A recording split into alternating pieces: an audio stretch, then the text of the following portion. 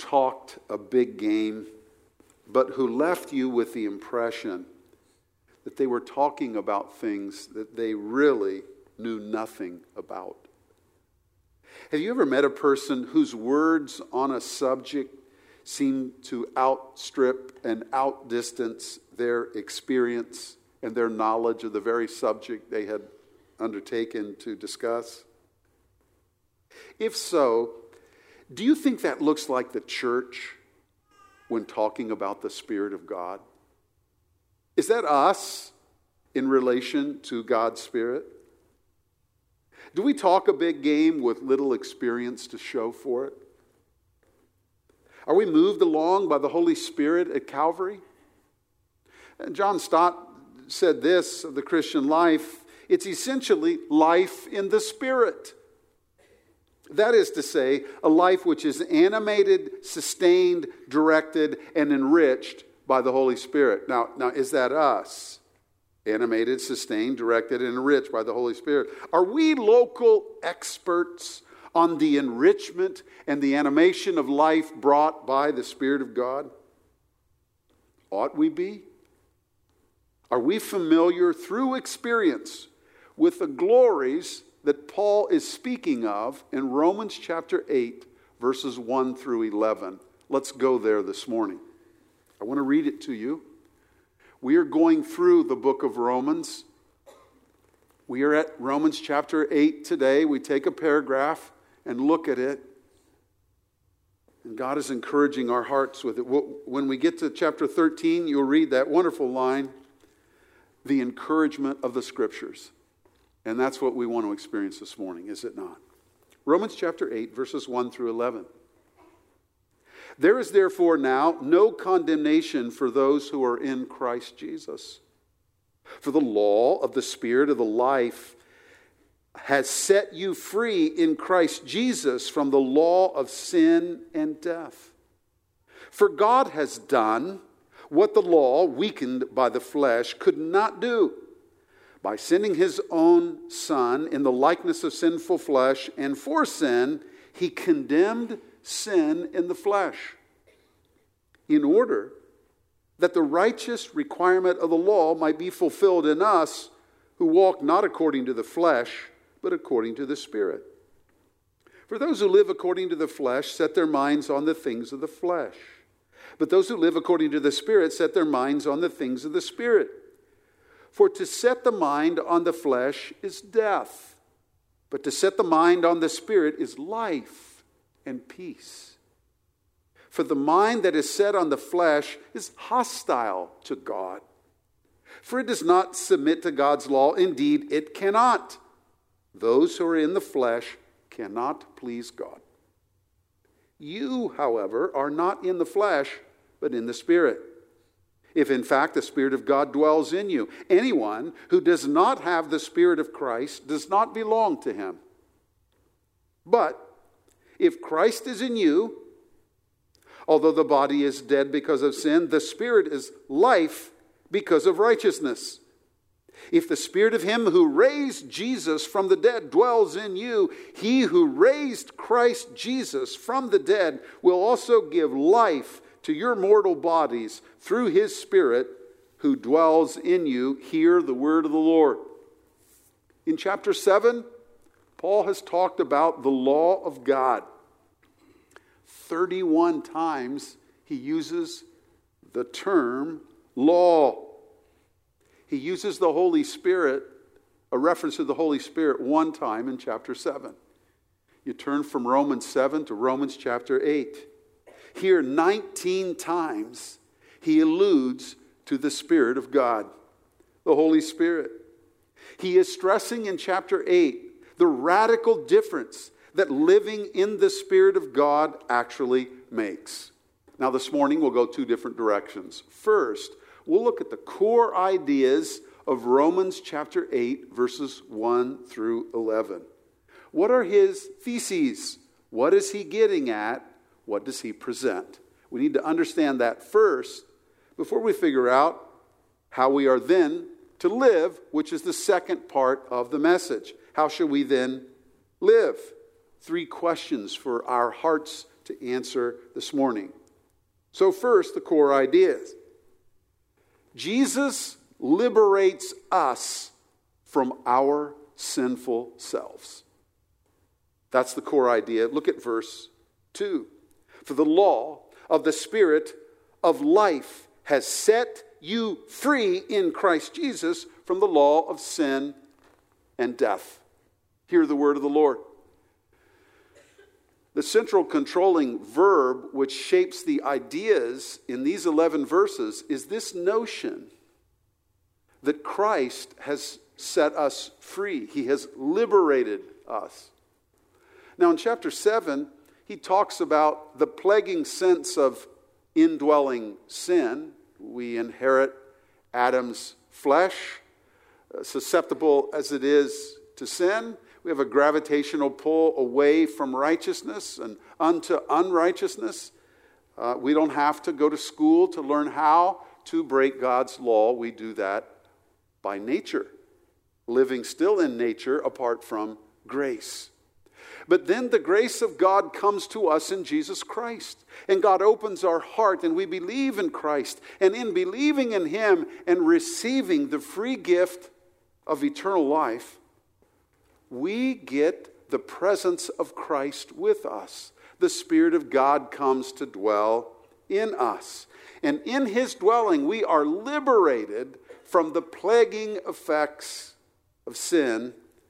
Now let's think of it in three different directions. Direction number one, Christianity is the grand story of what God did. Christianity is the grand story of what God did, of what He accomplished. Look at verse 3. The first four words of Romans chapter 8 and verse 3 are all you will ever need to understand about Christianity. Eric, give me it in its most distilled form. Give it to me in 4 words. Here it is. For God has done. That's it. Christianity is the story of what God has done, what God accomplished in His Son, Jesus Christ. Those are very important words. We don't understand the good news about Jesus until we understand who Jesus is and what God did in Him. Maybe you've asked a person or been asked yourself the question, if you were to die tonight, in your next conscious moment, you are awakened to stand before God and He looks at you and says, why should I let you into heaven? What would you say? It's interesting to listen to a person answer that question, because the answer to that question concedes the locus of that person's trust. It will reveal exactly what they're trusting in. And remember, the 4 R's are very important to us here at Calvary, that we invite people to come to rely upon Jesus Christ as our hope for eternal salvation. Then to renew our minds, to learn to relate in a God Christ-honoring way, and to reflect Jesus Christ before others. Those are our 4 R's. And it begins with a reliance upon Jesus Christ, receiving Him into our life, trusting in Him, so that what we bring to God is only our sin. And what He gives to us is His abundant grace, which is greater than our sin, and offers in our repentance and faith to give us the gift of righteousness that makes us acceptable to Him. But whenever a person starts out, well, I try to do unto others as I would want them to do unto me, they're telling me something about what they're relying upon. Or if they say to me, well, I go to church. By the way, I'm really glad you are all here this morning, unless you are here to trust in being here as the means that God would accept you. Because all that is self-righteousness. You're trying to save yourself. Now, by the way, I'm pro gathering together and approaching the Lord and celebrating what He has done, which is what worship is, because Christianity fundamentally is not about what we do. It's not about our response to what He's done. It's about what He has done. Christianity is a grand story of what God did. God acted. That's the only explanation for why we are in God's family. Christianity is about what God did, for God has done. Now, the second thought here is that in the death of Christ, God acted to condemn our condemnation. Now, actually, we should write in the margin of our Bibles next to Romans 8:1, spoiler alert, exclamation mark. Because he has told us the sweet implications of the coming of Jesus right at the beginning before he ever explains how we ever got there. There is, therefore, now no condemnation to them that are in Christ Jesus. But if you quit reading there, you'll miss what God has done to bring Romans 8:1 about. Because here is what he has done. God acted to condemn our condemnation. Look at the first 4 verses. God has done what the law, weakened by the flesh, could not do by, here it is, what did God did? If he did it, what did he did? What did he do? By sending his own Son in the likeness of sinful flesh and for sin. You see, the incarnation, Bethlehem, was an incredible plan. Sorry, I need to get a little water. God became man in Jesus Christ. He took up human flesh.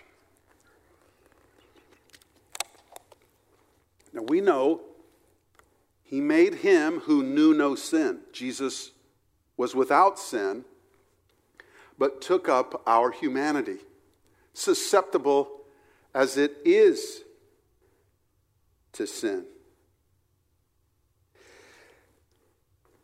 In the likeness of sinful flesh, the incarnation is really important. God enfleshed himself in our humanity.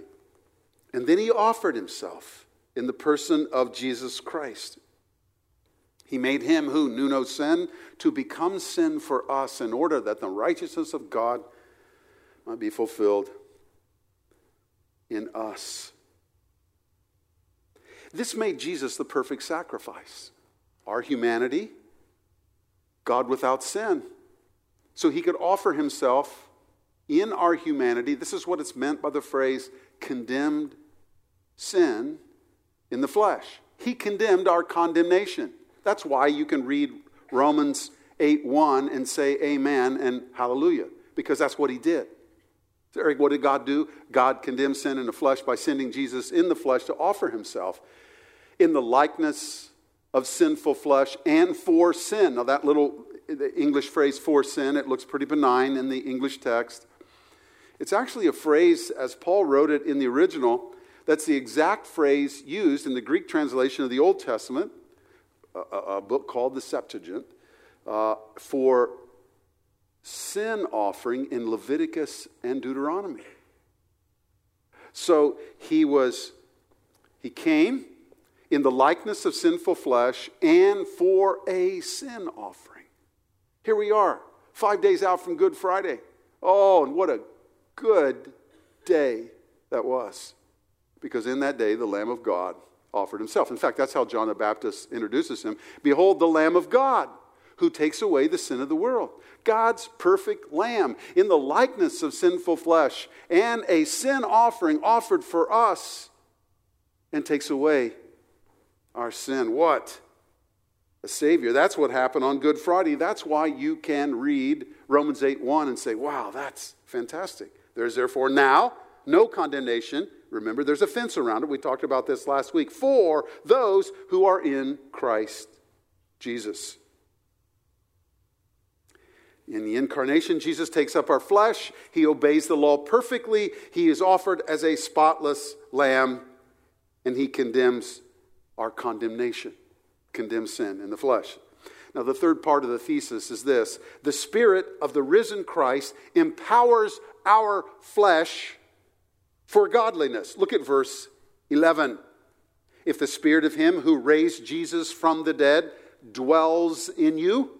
He who raised Christ Jesus from the dead will also give life to your mortal bodies through his Spirit who dwells in you.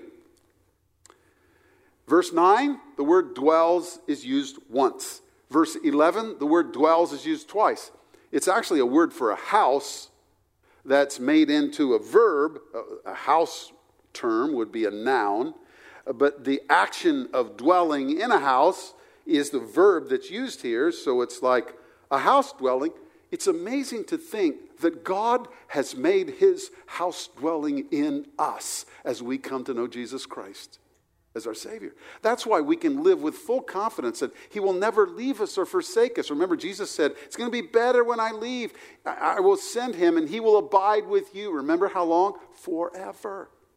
So he comes and makes his home with us. By the way,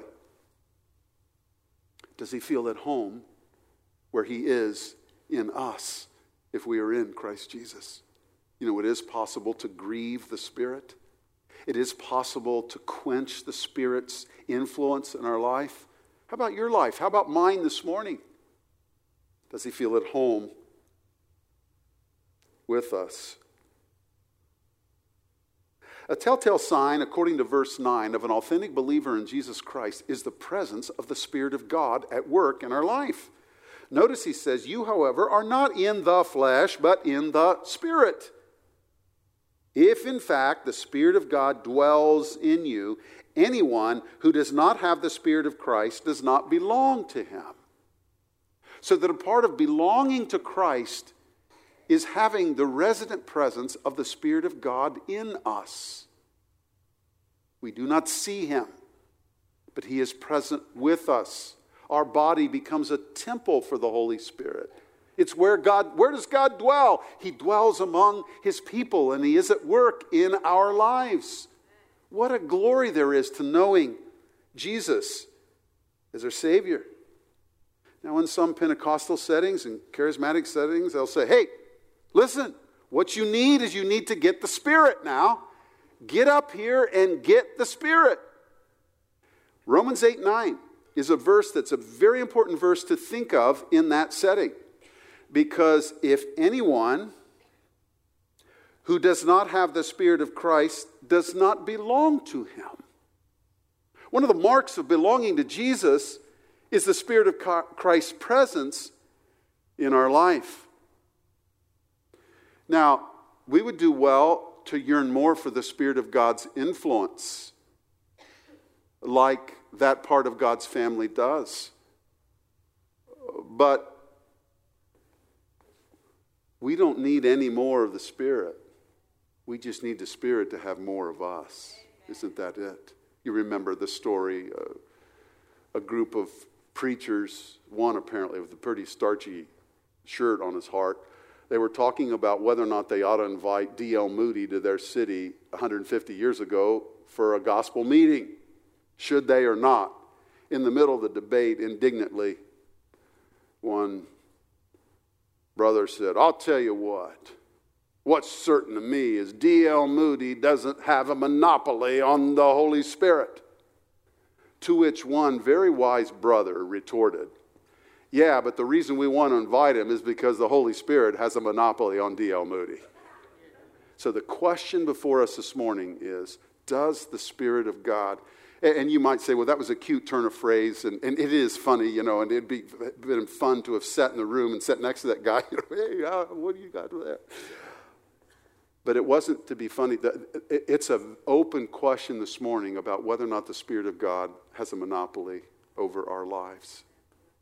And when he does, that's when things happen.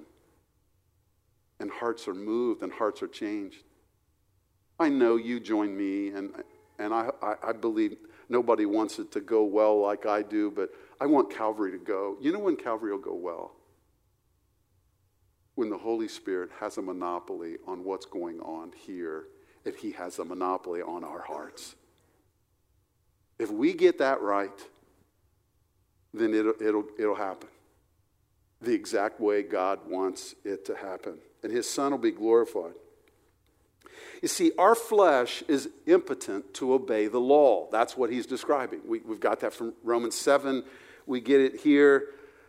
Those who live according to the flesh set their minds on the things of the flesh, but those who live according to the Spirit set their minds on the things of the Spirit. For to set the mind on the flesh is death, but to set the mind on the Spirit is life and peace. For the mind set on the flesh is hostile to God, for it does not submit to God's law. Indeed, it cannot. Those who are in the flesh cannot please God. Human weakness robs the flesh of all potency. The Spirit of God brings capacity that we didn't have before he comes. The Spirit of God changes the dynamic of that conflict described in Romans chapter 7. You mean, Eric, we get rid of the presence of indwelling sin? No.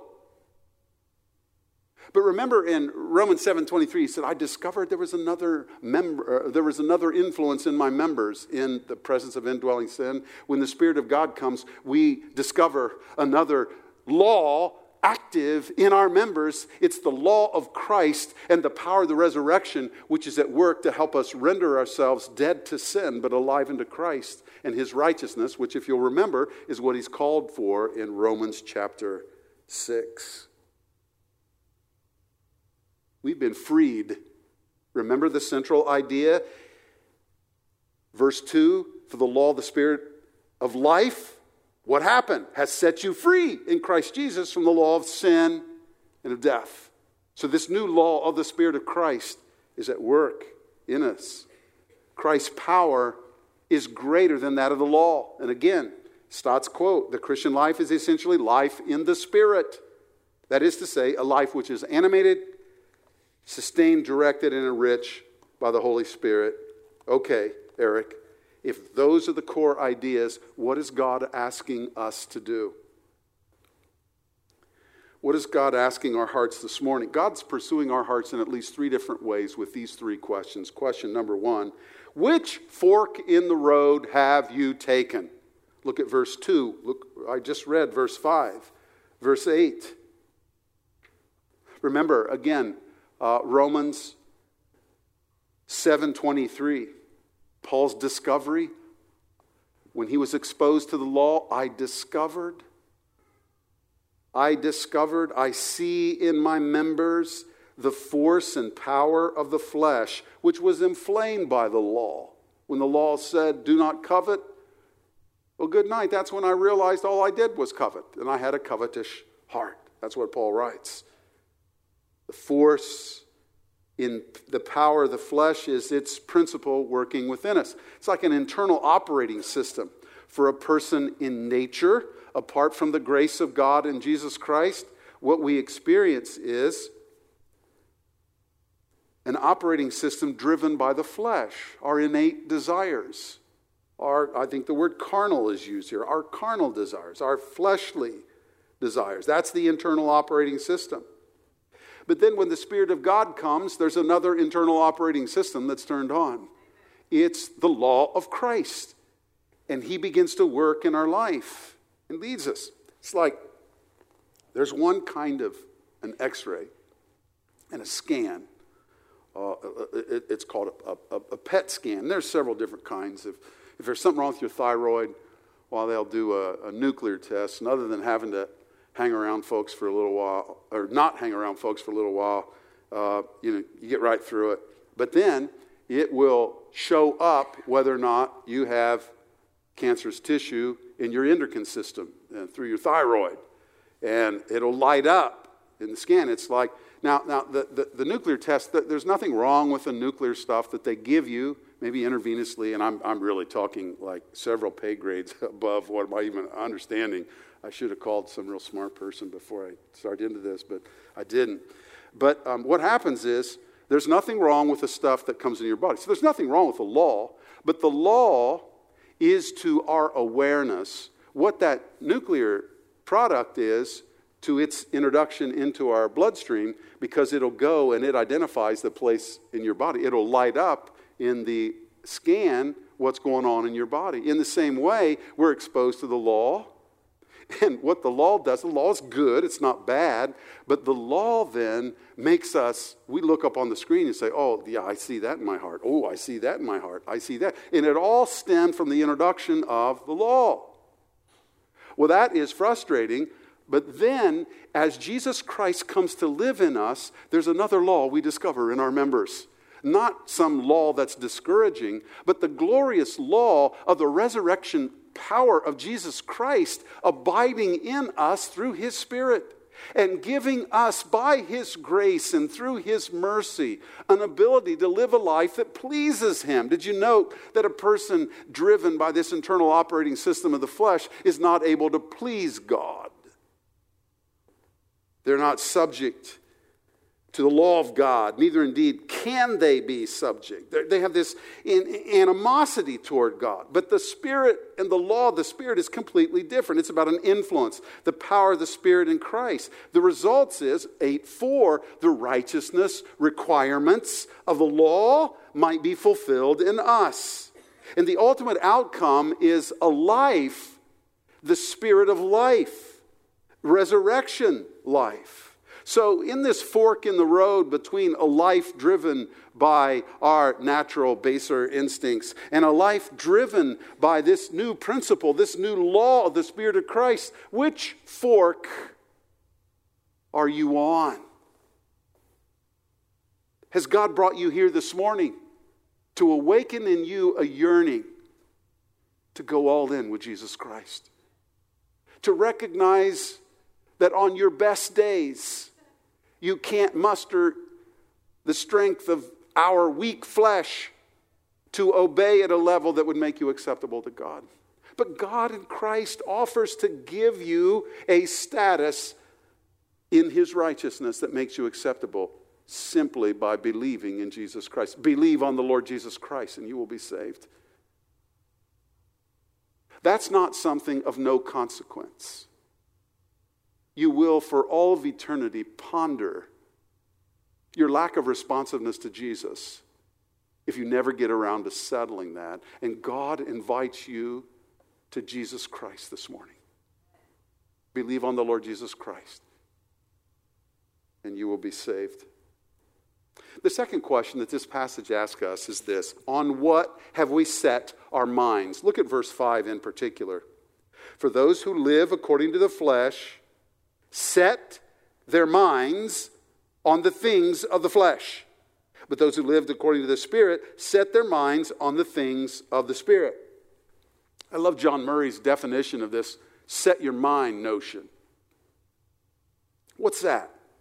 John Murray said is, our mindset is the absorbing objects of thought, the absorbing objects of intention, affection, and purpose.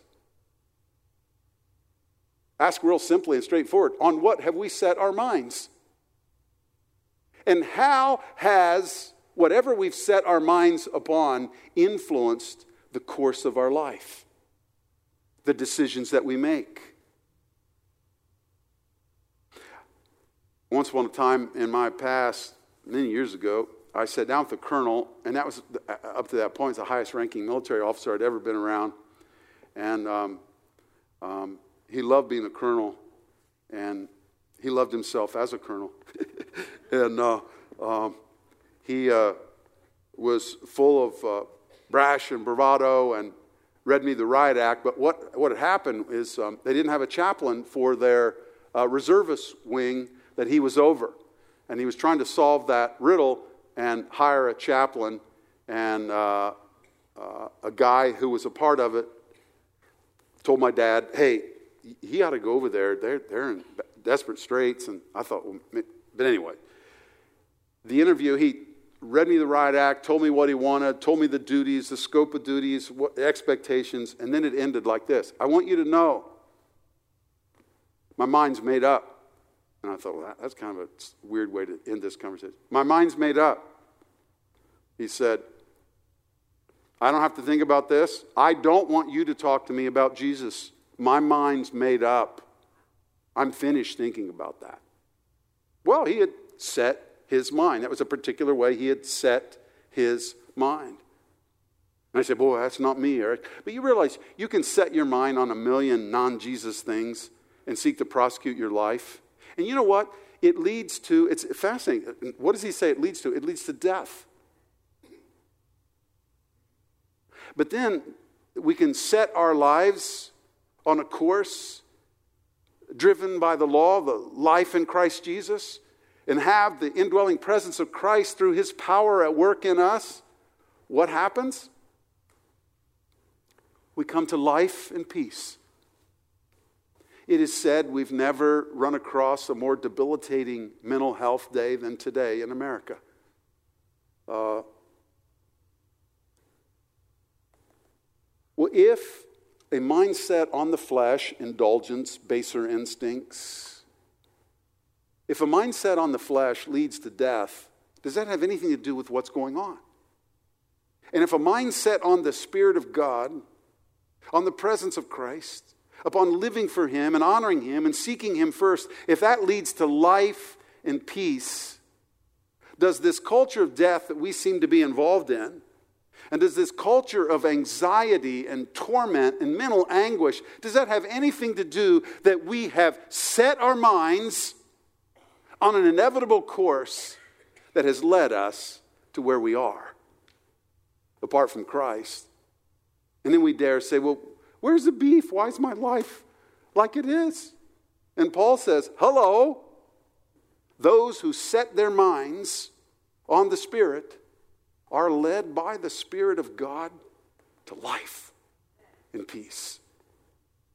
By the way, what do you model before a watching world? Does your neighbor go to bed at night thinking, I'll tell you what, she is full of life and peace, something different about her? Did your neighbor finish talking to you and say, man, that guy, whatever that is, I would call that life and vitality and peace and authenticity and integrity? Is that what he says? Or has he ever been able to distinguish between how he lives and how you live and how he thinks and how you think? Oh, sure, you go to church on Sundays and he stays in his PJs, but that's different. But is that the kind of difference Paul's talking about in Romans chapter 8? On what have we set our minds in life? What is absorbing our minds? Are you on a quest to raise your net worth? Are you on a quest to really be somebody with power and influence? Oh, no, Eric. Well, what are you on a quest for? Who are you living for? If you were to buy the farm right now with me, what would you be really proud of that you'd poured your life into? Because you're getting ready to give an account with me before our Lord for what we did. Oh, the joy of embracing that internal operating system of the Spirit of Christ. Oh, the joy of experiencing life and peace and vitality and hope and union with Christ and communion with him. Third question. How influenced are we by the indwelling Spirit of Christ? Look at 9, 10, and 11. He turns and finishes this way. You, however, are not in the flesh, but in the Spirit. If, in fact, the Spirit of God dwells in you, anyone who does not have the Spirit of Christ does not belong to him. But if Christ is in you, although the body is dead because of sin, the Spirit is life because of righteousness. If the Spirit of him who raised Jesus from the dead dwells in you, he who raised Christ Jesus from the dead will also give life to your mortal bodies through his Spirit who dwells in you. Hear the word of the Lord. Now notice how hopeful he is about those that he's talking to. He changes from the third person, those, in verse 9, to the second person, you, direct address, in verses 9, 10, and 11. This is what he believes about them. One wonderful expression of the grace of God given to us is the presence of the Holy Spirit in our life. It was St. Augustine who said, the law is given that grace may be sought. Grace is given that the law may be fulfilled. That sentence is a stroke of genius. And it really captures the sentiment of Paul here. Under the Spirit of God's influence, we can now please the Lord. And there's something that happens when we stumble upon this reality that through the Spirit of God's agency and help, this power that raised Christ from the dead at work in us, we can actually live a life that God takes pleasure in. As God looked over the balcony of heaven, as it were, all week long and looked to observe us, did he take pleasure in how we lived? Oh, this morning, saying to you, that's my beloved daughter in whom I'm well pleased. That's my beloved son in whom I'm well pleased. There's no joy in life like the pleasure God takes in our responsiveness to him. You say, Eric, how do we ever get there? We get there because he did it. And he made it possible in Christ. And by the Spirit, he brings us to such a life that can bring him pleasure. That changes the calculus of what happens in any given week. It's not the drudgery of the same old rinse and repeat. No, it's getting out of bed for a new opportunity to give our dead level best, to live in the Spirit's agency and help for this one who loved us and gave himself for us. Now that's motivation. You can push back on anxiety. You can push back on fear and join the adventure of living for him. Is that you? Is that us? Do we just talk about the Spirit, or do we relish the honor and the privilege of living under his influence in these few days that we get since he's awakened in our hearts a knowledge of his Son, Jesus Christ our Lord? Let's pray. Father, how do you want to use the Word of God in our lives this morning? I pray that the Spirit of God would convict of sin. I pray that the Spirit of God would affirm those in obedience. I pray that the Spirit of God would raise our vision up to realize I can do all things for Christ because he's with me, and I can honor him because he's at work in me through the Spirit. Father, bring us to see the pleasure you take in our responsive heart to you. And may the affirmation of your pleasure, the smile of your countenance, shape our yearnings to keep going for you day after day, month after month. We're into a new month. It's April. First fourth of this year is already gone. We'll not have it back, but we have this today. Now, God, give us grace to live well for you. I pray in Jesus' name.